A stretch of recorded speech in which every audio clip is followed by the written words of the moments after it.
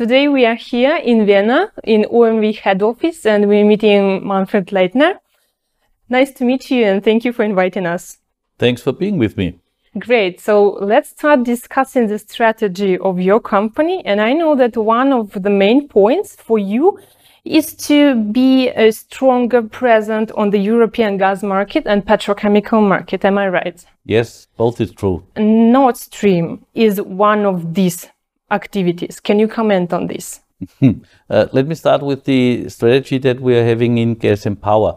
What we defined is the ambition to really become the leading integrated gas supplier from northwestern to southeastern Europe. And obviously, we have in some countries production, but at the same time, we actually supply a lot of gas from Gazprom Export. And Nord Stream 2, I mean, most probably one of the most discussed projects recently, because it's not only seen as an economic project that we are seeing, but it is getting into a political level already, which is not always helpful, let me put it that way, is obviously fitting into that strategy.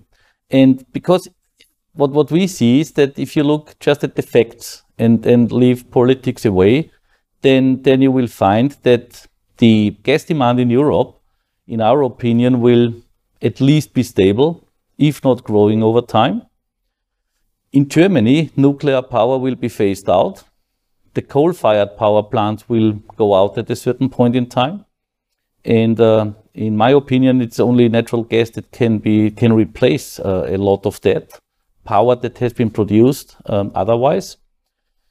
And then you just see that the Nord Stream 2 is a direct link between Russia, having the biggest gas reserves in all our surroundings here, into Germany, which obviously will have a growing demand. And at the same time, the European production is declining significantly. We believe over the next 10 to 15 years, and the pipeline project is a long-term project, not only for a couple of years, the import requirements will go up by 100 billion cubic meters. And the pipeline is having a capacity of 55. So there's a lot of room for other, supply sources. And for the customer, we believe it's the best that you have a lot of competition in those supply sources, because obviously this is giving you the best price. So this is exactly one of the reasons, or one of the main reasons why we are supporting the project. We are not having a share in that project. We are having a financing part, as for other European companies are having. That goes for 10%. And actually, I think the project is well underway with some political problems currently that we see. What is the progress of the project right now? The progress is, I think the pipes are laid. This is something which is, I have to explain that to a certain extent. It will be two lines, 600 kilometers each. So this is all in all 1,200 kilometers approximately. And approximately 50% of that is already laid. So I mean, that's a big progress. And the progress is continuing now on a daily basis, because those vessels are at work. So despite of any political issues, it is still in progress. And when do you expect it to be finished? That's a very good question. The plan was to put it into operation at the end of 2019. What I have to say is that we are missing one permit. We have got the permits and all the approvals in Russia, in Germany, in Finland, in Sweden, everything fine. In Denmark, we have not got the approval so far, or of the permits, or of the approval requests that have been done by Nord Stream AG. That's a unique situation for us as well, to understand what is the background to it, because there are 3 different routes already applied for by Nord Stream 2 AG. And the first one was placed, I think, in the first quarter of 2017. So this takes such a lot of time, and there is no deadline defined for actually producing that approval. And this is what we still think, the approval is coming within the next couple of months, then there will not be a delay in the finalization of the project. But if this is delaying in terms of getting the approval from Denmark, then obviously there could be a delay in the project all over. What do you think about the reasons for Denmark? Do you have any guess on it? I do not see an objective reason, to be honest, because as far as I can judge, all the routes that have been applied for qualify in terms of technical and environmental characteristics. So this is something where I do not have a good explanation for it. So no guess at all? To be honest, the longer it takes, the more we should think about in Europe having a certain reliability to trust the legal framework, first of all. And I think the second topic that is not unimportant as well is to have a certain trust in investing into European companies, because most of the work and most of the services have been in the past, especially as far as the material is concerned for the pipes, have been placed with European companies as well. Speaking about partnership relations between countries who are participating, what can you say about this? I think what you see is that there is a number of European companies that have a pretty strong partnership with Russia, especially with Gazprom, Gazprom Export, especially as far as OMV is concerned, is having with us for Austrian supply, I think the first gas supply, long-term gas supply contract in place starting in '68 already. So we celebrated the 50th, anniversary only recently, and we have in the meantime even increased the final date of the current supply contract to 2040. So we are not only having the longest out of history, we will have the longest in future as well.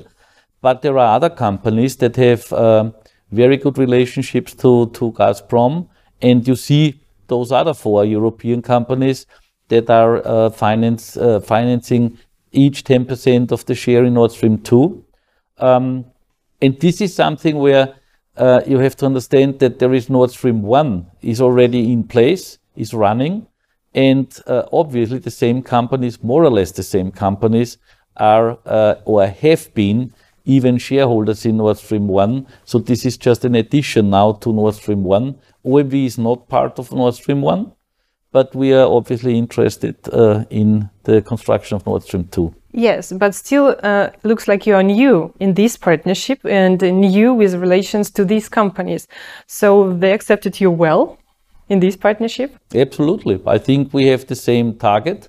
And as long as a group of companies is having the same target, you are aligned, yeah? Yeah, and no competition between partners? I mean, competition. The point is that we are cooperating in that project. We are in upstream cooperating with some of them as well.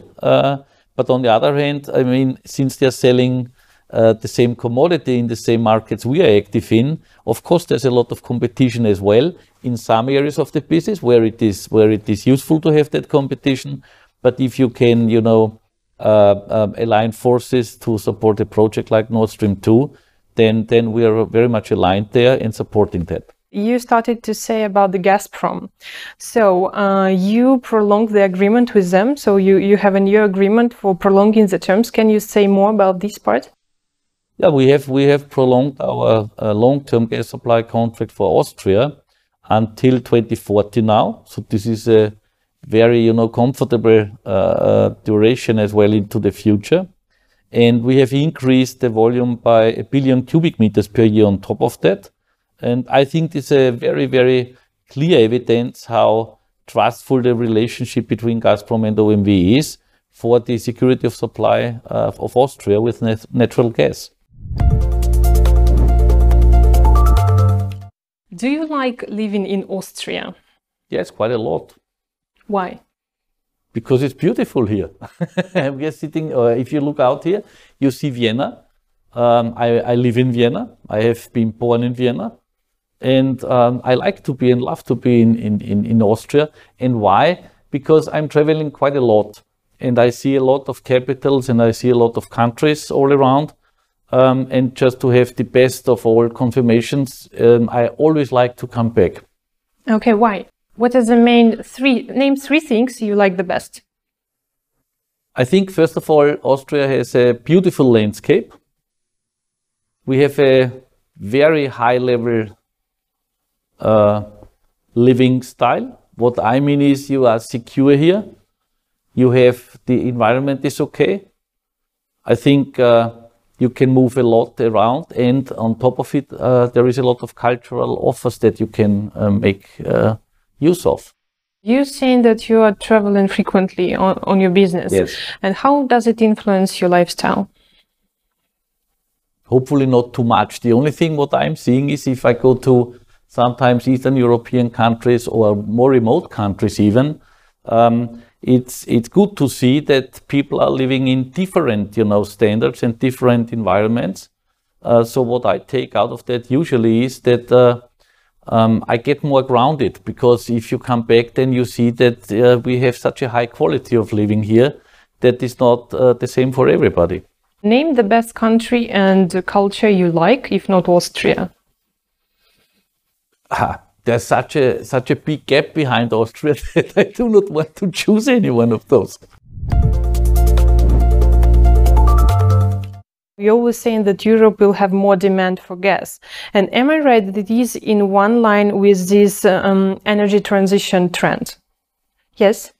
As well, what we believe is that gas should play a much more important role, and will play a much more important role.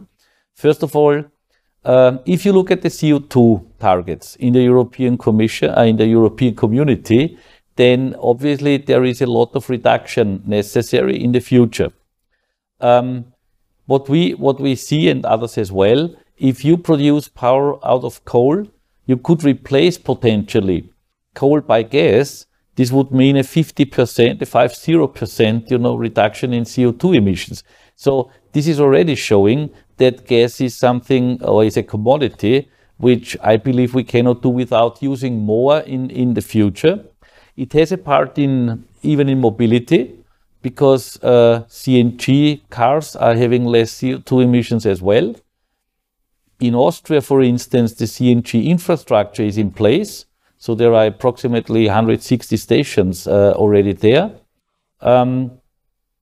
The behavior, for instance, of the driver does not need to change. You need approximately the same time to fill up your car at the station, at the retail station.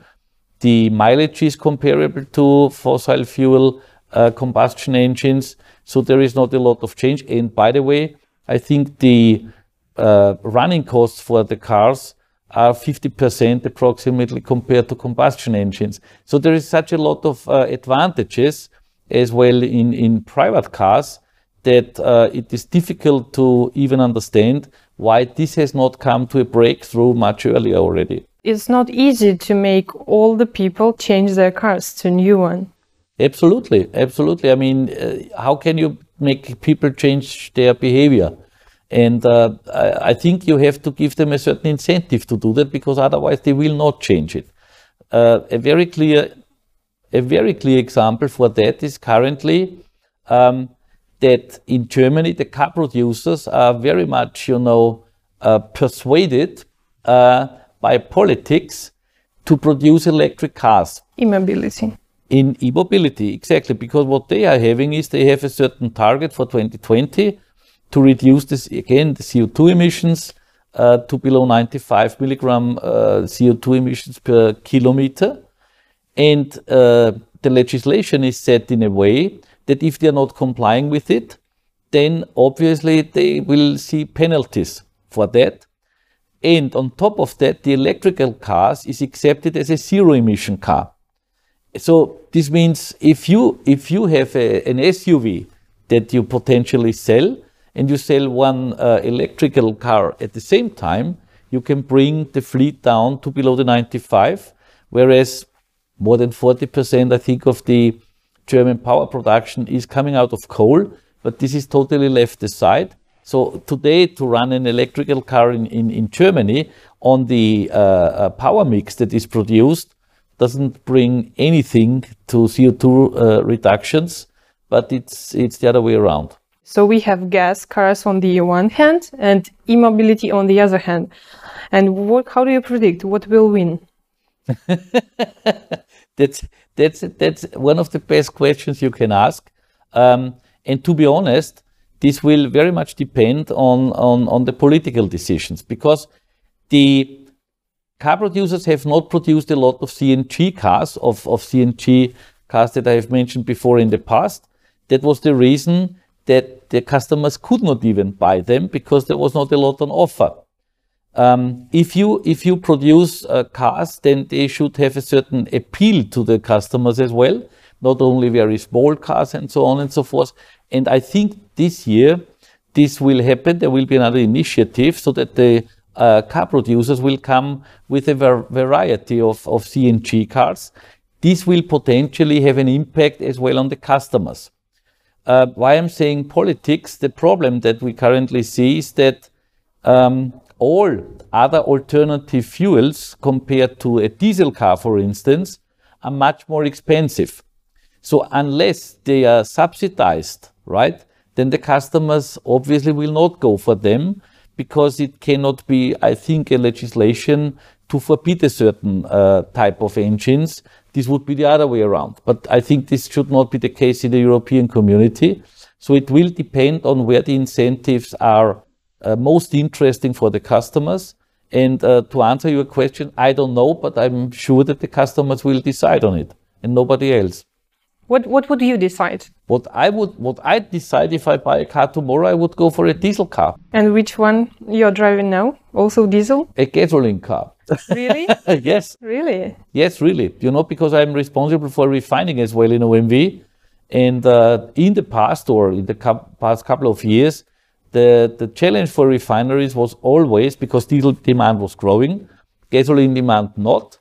And because I'm trying to be pretty consistent in what I'm doing, I went for a gasoline car just to give an indication to support our refineries. And still, if now you're saying that gas cars are better, would you change your car to use gas? That's a good question. This might happen even. Yeah, this might happen. I could imagine to change from my car to a CNG car. I cannot imagine to go to an electromobility car. Why? Because I think it is simply currently not understood what is really the whole complex in the chain from beginning to the end behind. There is such a lot of CO2 emissions in the production of batteries. For instance, you need certain raw material, which, if you look how this is produced in South America or, for instance, in Africa, that's not the way of quality production, preserving the environment there.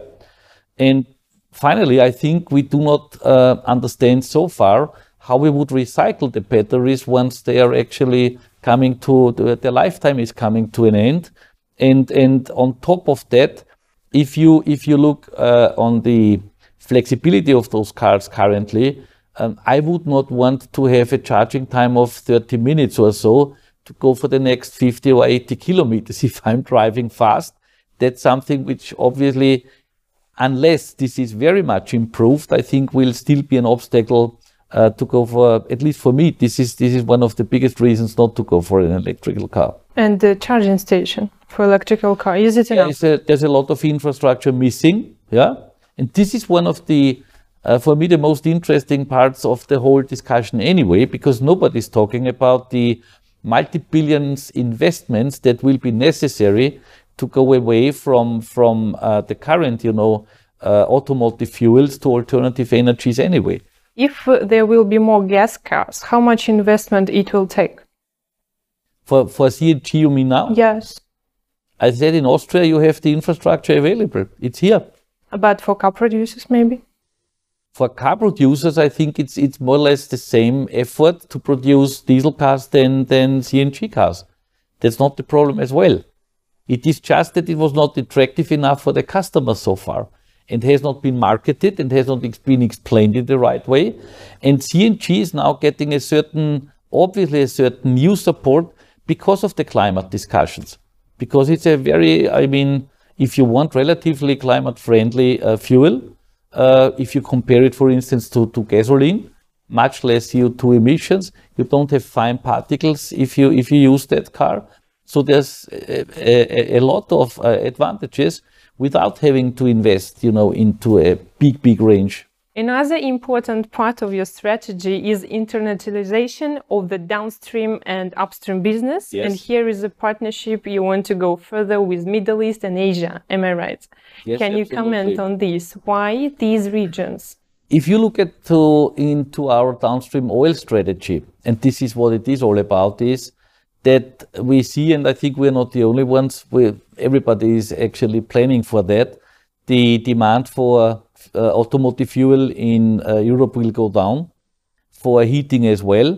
So what you have to do here is not to go into higher capacities, but what we are doing is, for instance, in OMV, we try to, and not only try, we will do it, we will change the product slate from those products more where the demand is declining to products where the demand is growing, like jet fuel, for instance, petrochemical products, but there is no growth. And so the only growth we still see in refining, and especially in petrochemicals, is in Asia. That's a very big market, a growing market with growing demand.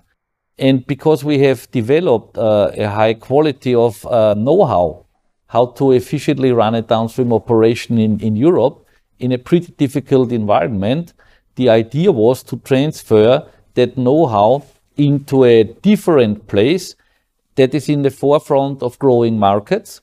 And therefore, it is, and I'm very much proud of that we succeeded to get 15% in ADNOC Refining just recently. We are not having the closing, we have signed it. The closing most probably will happen in the third quarter of this year. And to acquire 50% in a trading joint venture, in a global trading joint venture, that will have to even be built up now. Yeah, this is in the phase of being founded. And the ADNOC refining system, it's not only one refinery, this is 3 refineries, is the 4th largest refining location production site worldwide. So it's a very high quality production. And obviously, if you can apply, and this is what is the plan, our know-how there, then obviously we see a very interesting future for that investment. Why have you started with ADNOC? We have a very clear, I think, relationship even between Austria and Abu Dhabi since long. Mubadala, the foreign investment arm of Abu Dhabi, is owning 24.9% in OMV. We have Borealis, for instance, one of the biggest, polymer producers worldwide. OMV has a 36% share in Borealis, and Mubadala has a 64% share in Borealis. And Borealis is having a joint venture in Abu Dhabi that is called Borouge. This is currently the biggest polymer production site worldwide, where Borealis is having a 40% share and ADNOC is having a 60% share. So you see already a certain combination in cross ownership between Austria and Abu Dhabi companies, if you want. And so it was, I think, just logical that we could come to a transaction again with Abu Dhabi and to go into ADNOC refining. Whereas I have to say it was a pretty, competitive process. So it was not a bilateral discussion. More than 20 companies applied for that share. And finally, Eni and OMV have been successful in getting one. What kind of innovations you want to bring to that market? Pretty good question. We are having a memorandum of understanding signed. As you might know, we have developed, or we are on the way of developing, for instance, the recycling of post-consumer plastics here in Austria. This is just a research project still, but we have signed a memorandum of understanding with ADNOC to at least take a feasibility look whether this would qualify to be a part of the sustainability solutions in Abu Dhabi as well. And again, their first impression, what they think about this proposal? I think they're pretty excited. We're excited about that, but it will take time because, as I said, it's a research project and research is taking time. We have a pilot plant currently at the, not a high capacity. It's only 800 tons per year. And this plant is more or less used to stabilize the production process, which is the real challenge to get that under control. If we are successful in doing that, then we will invest into the next stage. That is a plant then having approximately 20,000 tons per year. And this would be the basis. If this is then really working, then we go into an industry scale plant of something like 200,000 tons per year. And this would make a lot of sense already, because this would mean that we replace some of the crude that otherwise you would have to bring from international markets to our Schwechat refinery here by feedstock that is already in the country. Am I right that you're a fan of football? Yeah, I'm a fan of football, but not that active anymore as a fan than I have been in the past. Did you play football yourself? Yes, I have been playing football for 15 years, but in an average talented way, I would call it, because I was just in the third league of Austria and that was it. But I had to stop then at a certain point because I went into a foreign country for working for OMV. You never had a dream to go to make it as your profession? Everybody has a dream to do it, yeah, but obviously it did not work. Austria is famous for its Bundesliga. I don't know whether we are so famous of our Bundesliga, yeah. But still, yeah. What can you say about this club? Do you support it?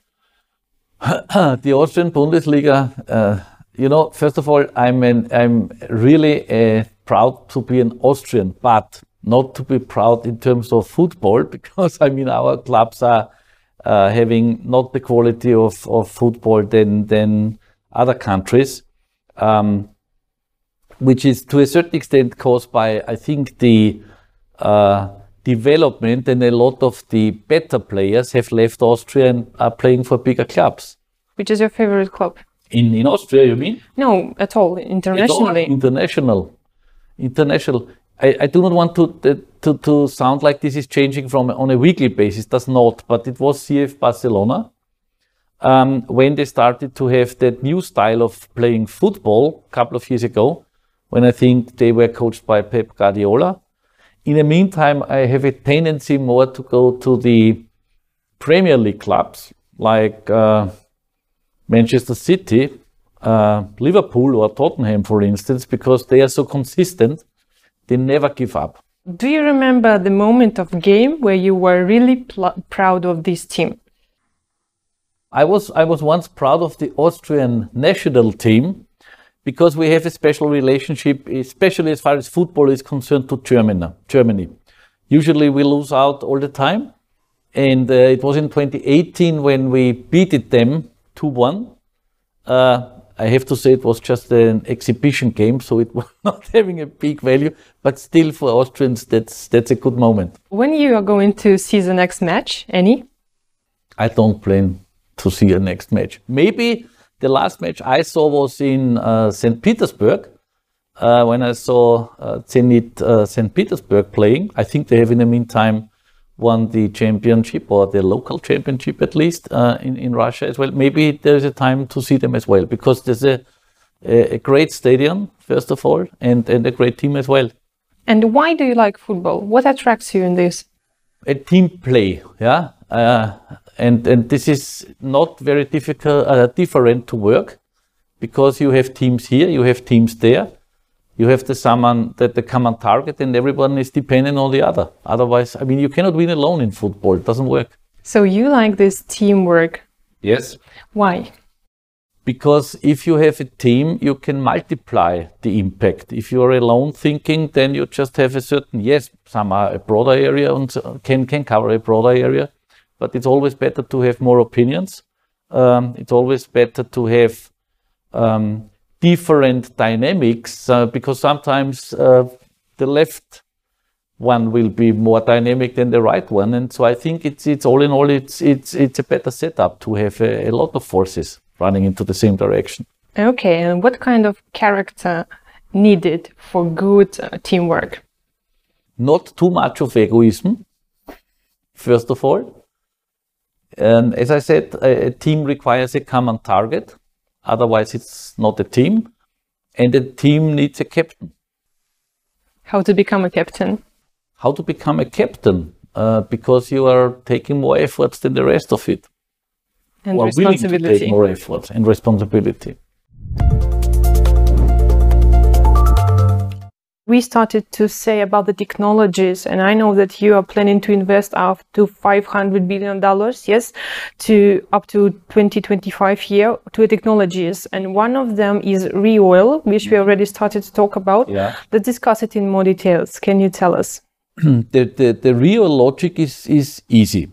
It is just that you take post-consumer plastics, that's polyethylene, polypropylene, polystyrene, for instance, and that has to be collected.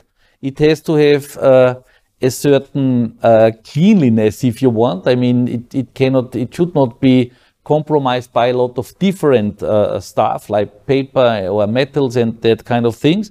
So one of the challenges is to get the right quality as a feedstock.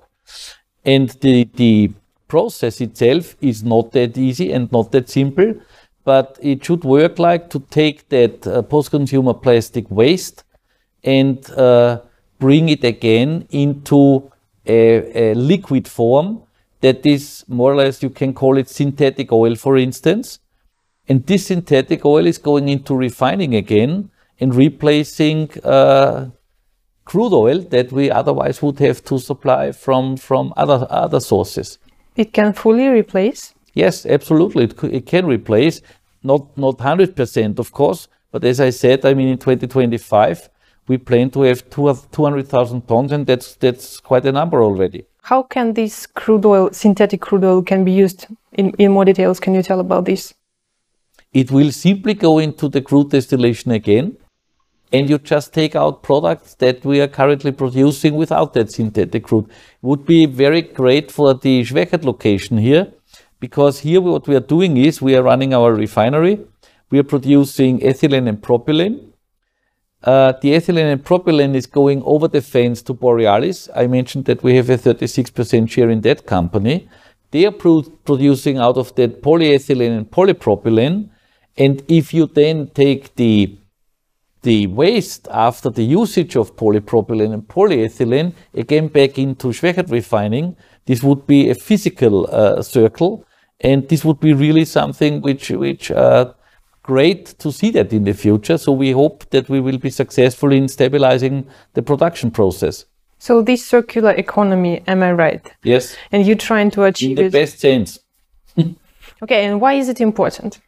It is important because it has a big contribution to emissions and to the climate, of course.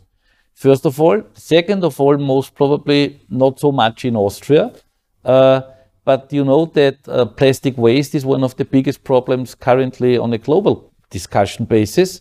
And this would be, if working, yeah, I always have to be a little bit careful because some are thinking we are producing already sensational quantities. That's not the case. But once we are successful in getting the process into a quality that is acceptable, this could be a concept which is obviously fitting totally into the current discussion. I know that you're now using the plastic cups from the airlines. Yes. For this pilot plant, am I right? Yes, from Austrian Airlines. Besides of this, what kind of material can be used and from what place you can take it? It is whatever was the final product, as long as it is polymers, you can use it. The cups that we are getting from Austrian Airlines as a feedstock for the ReOil plant, this is a cooperation that we have started. Austrian Airlines is, by the way, one of our biggest customers in the Vienna airport, of course.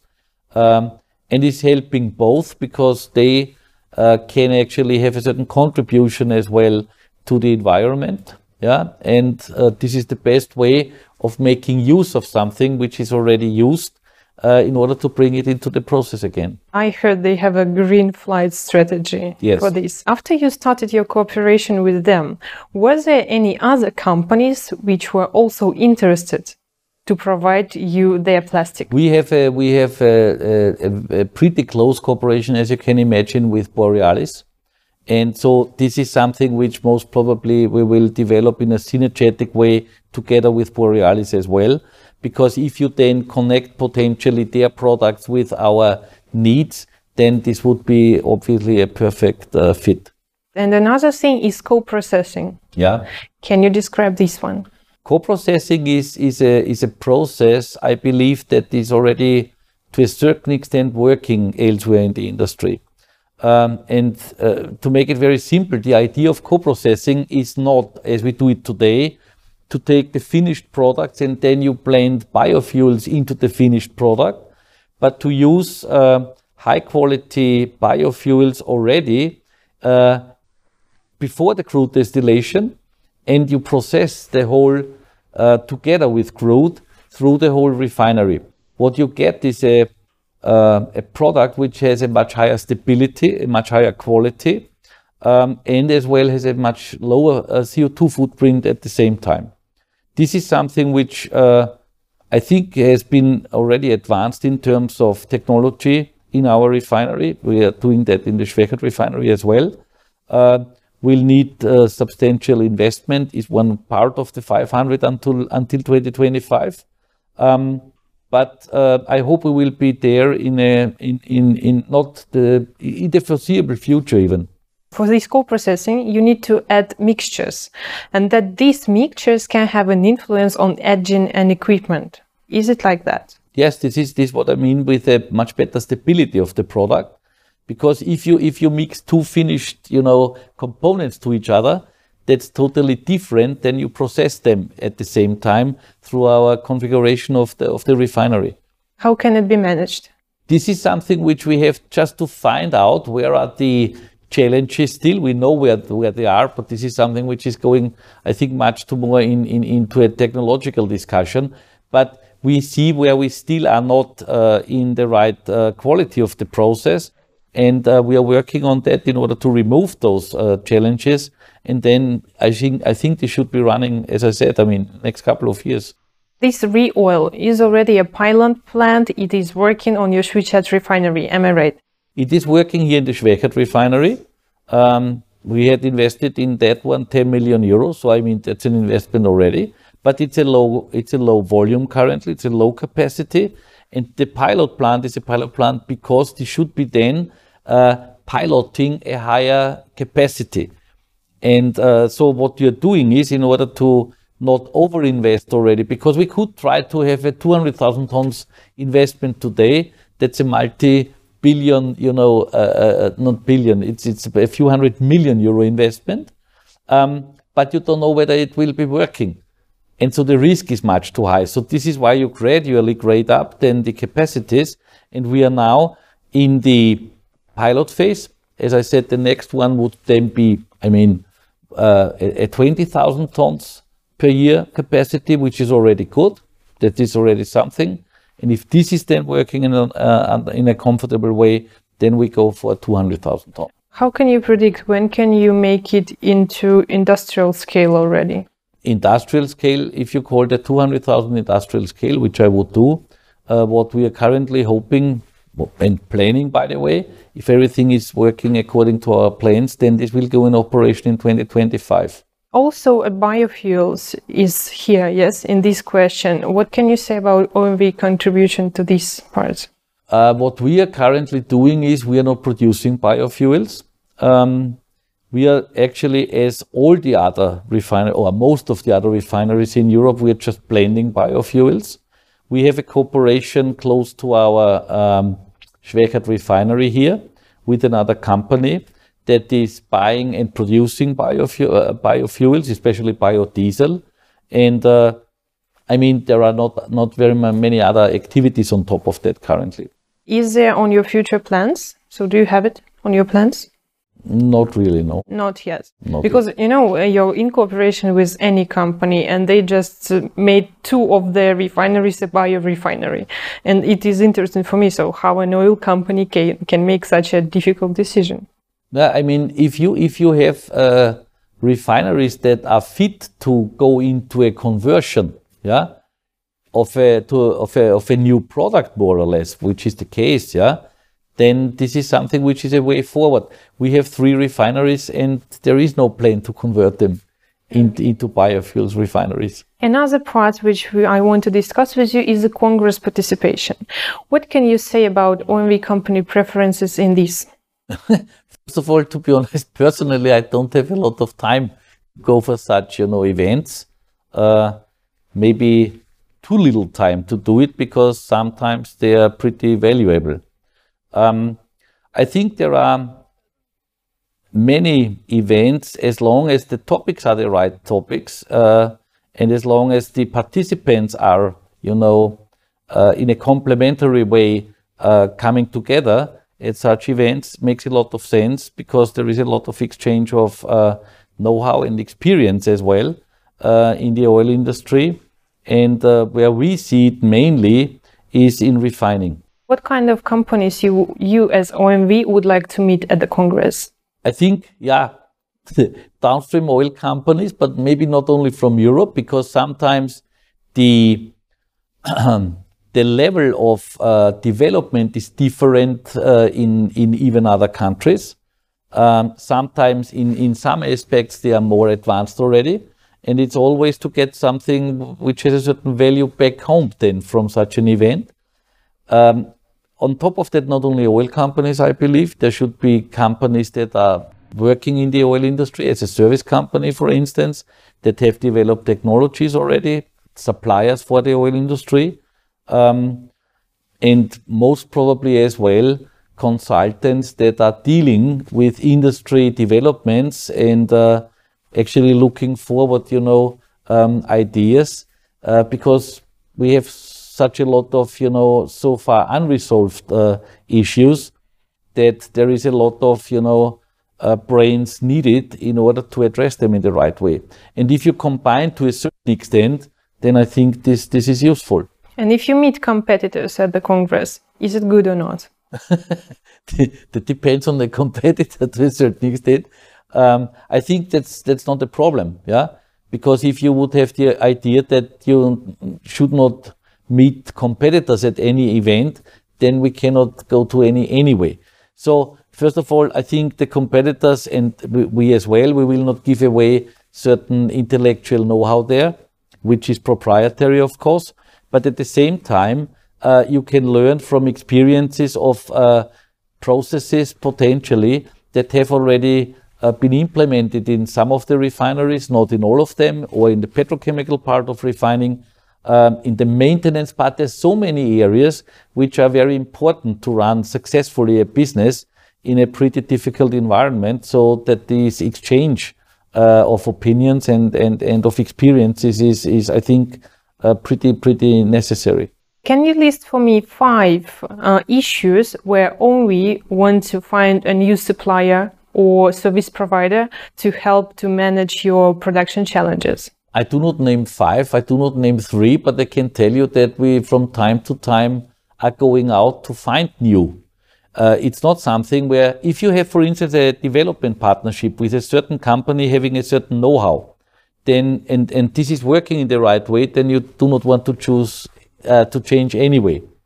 If you think about different areas in refining where you need services, then what we are doing is we are quite frequently changing suppliers, because obviously we are having a certain benefit that there is a lot of competition as well. And this is something which I believe is the same for all the companies that are working in downstream oil in Europe. We can go to Blitz, another traditional part, which is Blitz. Okay. So you just give me a quick reply, which is in your head. Don't think too much, just reply, okay? 3 professions you consider the most important. Medical doctors, farmers, researchers. Why?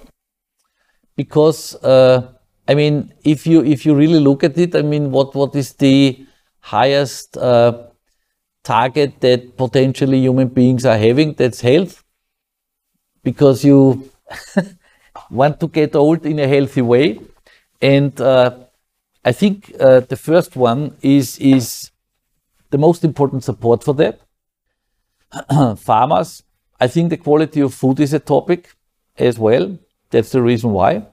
And the last profession that I mentioned is researchers, because this is something which they deal with future, and this is where we will be going to. Monopoly, is it good or bad? A monopoly in the industry, or what do you mean by that? In the industry. I think it is not good if you talk about Europe. You could have two different angles here, because you could look as a monopolist. Then a monopoly is great because you have everything under control. But obviously, I mean, joking apart, I think a monopoly is not good, because it's not good for the population. Yeah, because if you look at the monopoly, and I said from the other end, you have everything under control, means at the same time you do not have to change anything, you do not have to develop, you do not have to improve, you do not have to do nothing. So you could have a standstill, and at the same time, nobody would have any benefits out of a potential development. If you have a big competition, which is obviously the case here in Europe, in our industry at least, there's a tough competition. That's the best for the whole population here. If you start your own company, what would it be? One of my biggest, ambitions are to increase performance as well in that company here. And so, yeah, if I would start the company, I don't know whether I would do it, yeah, but would most probably analyze companies in terms of performance, and find areas where you can improve it, find areas where you can get better, where you can increase efficiency. So it's if you want a consulting company for profitability and performance. What habit you would like to get rid of? The first one that crosses my mind now is I'm pretty impatient, and sometimes I'm saying I would like to get rid of it. But if I'm honest, I don't want to get rid of it. Yeah, it can be good. That makes a lot of ambitions and as well.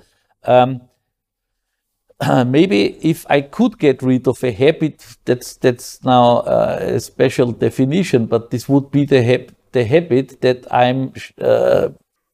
that I do not allocate enough time for sports. Can you describe in one sentence what do you do at work? Trying to find still potentials to improve our performance overall. What are the most influential oil companies on the market? In terms of size, this would be most probably ExxonMobil, Shell, British Petroleum. And in downstream? Go back to Europe now in that. Total, Repsol, OMV. How does big amount of money influence a person? I think that depends on the person. I think if you have a big amount of money and you did not have a big amount of money before,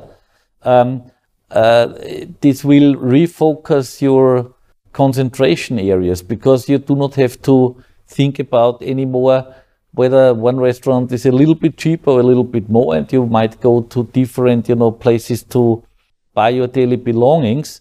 But I like most those guys that potentially are changing in those areas, but that do not change the core of their values. Could you please tell me who would you pass on this opportunity? I would like to pass it on to the downstream manager of the nearest refinery to the Schwechat refinery. It's just 50 kilometers away. And I would like to pass it on to Gabriel Szabo, who is the CEO of Slovnaft in the Slovak Republic, where we are running a big retail network, and hope you will enjoy it as I'm doing it. Back to MOL Group. Why? This is a competition which is a competition at a pretty high level, and everybody is taking, I think, a pretty good part in it. Still knowing the markets, still understanding what to do, still understanding where to go. So I think it's a tough competition, but at the same time in a very rational way. What question do you want me to ask? Ask him most of those that you have asked me today. Okay. Thank you so much.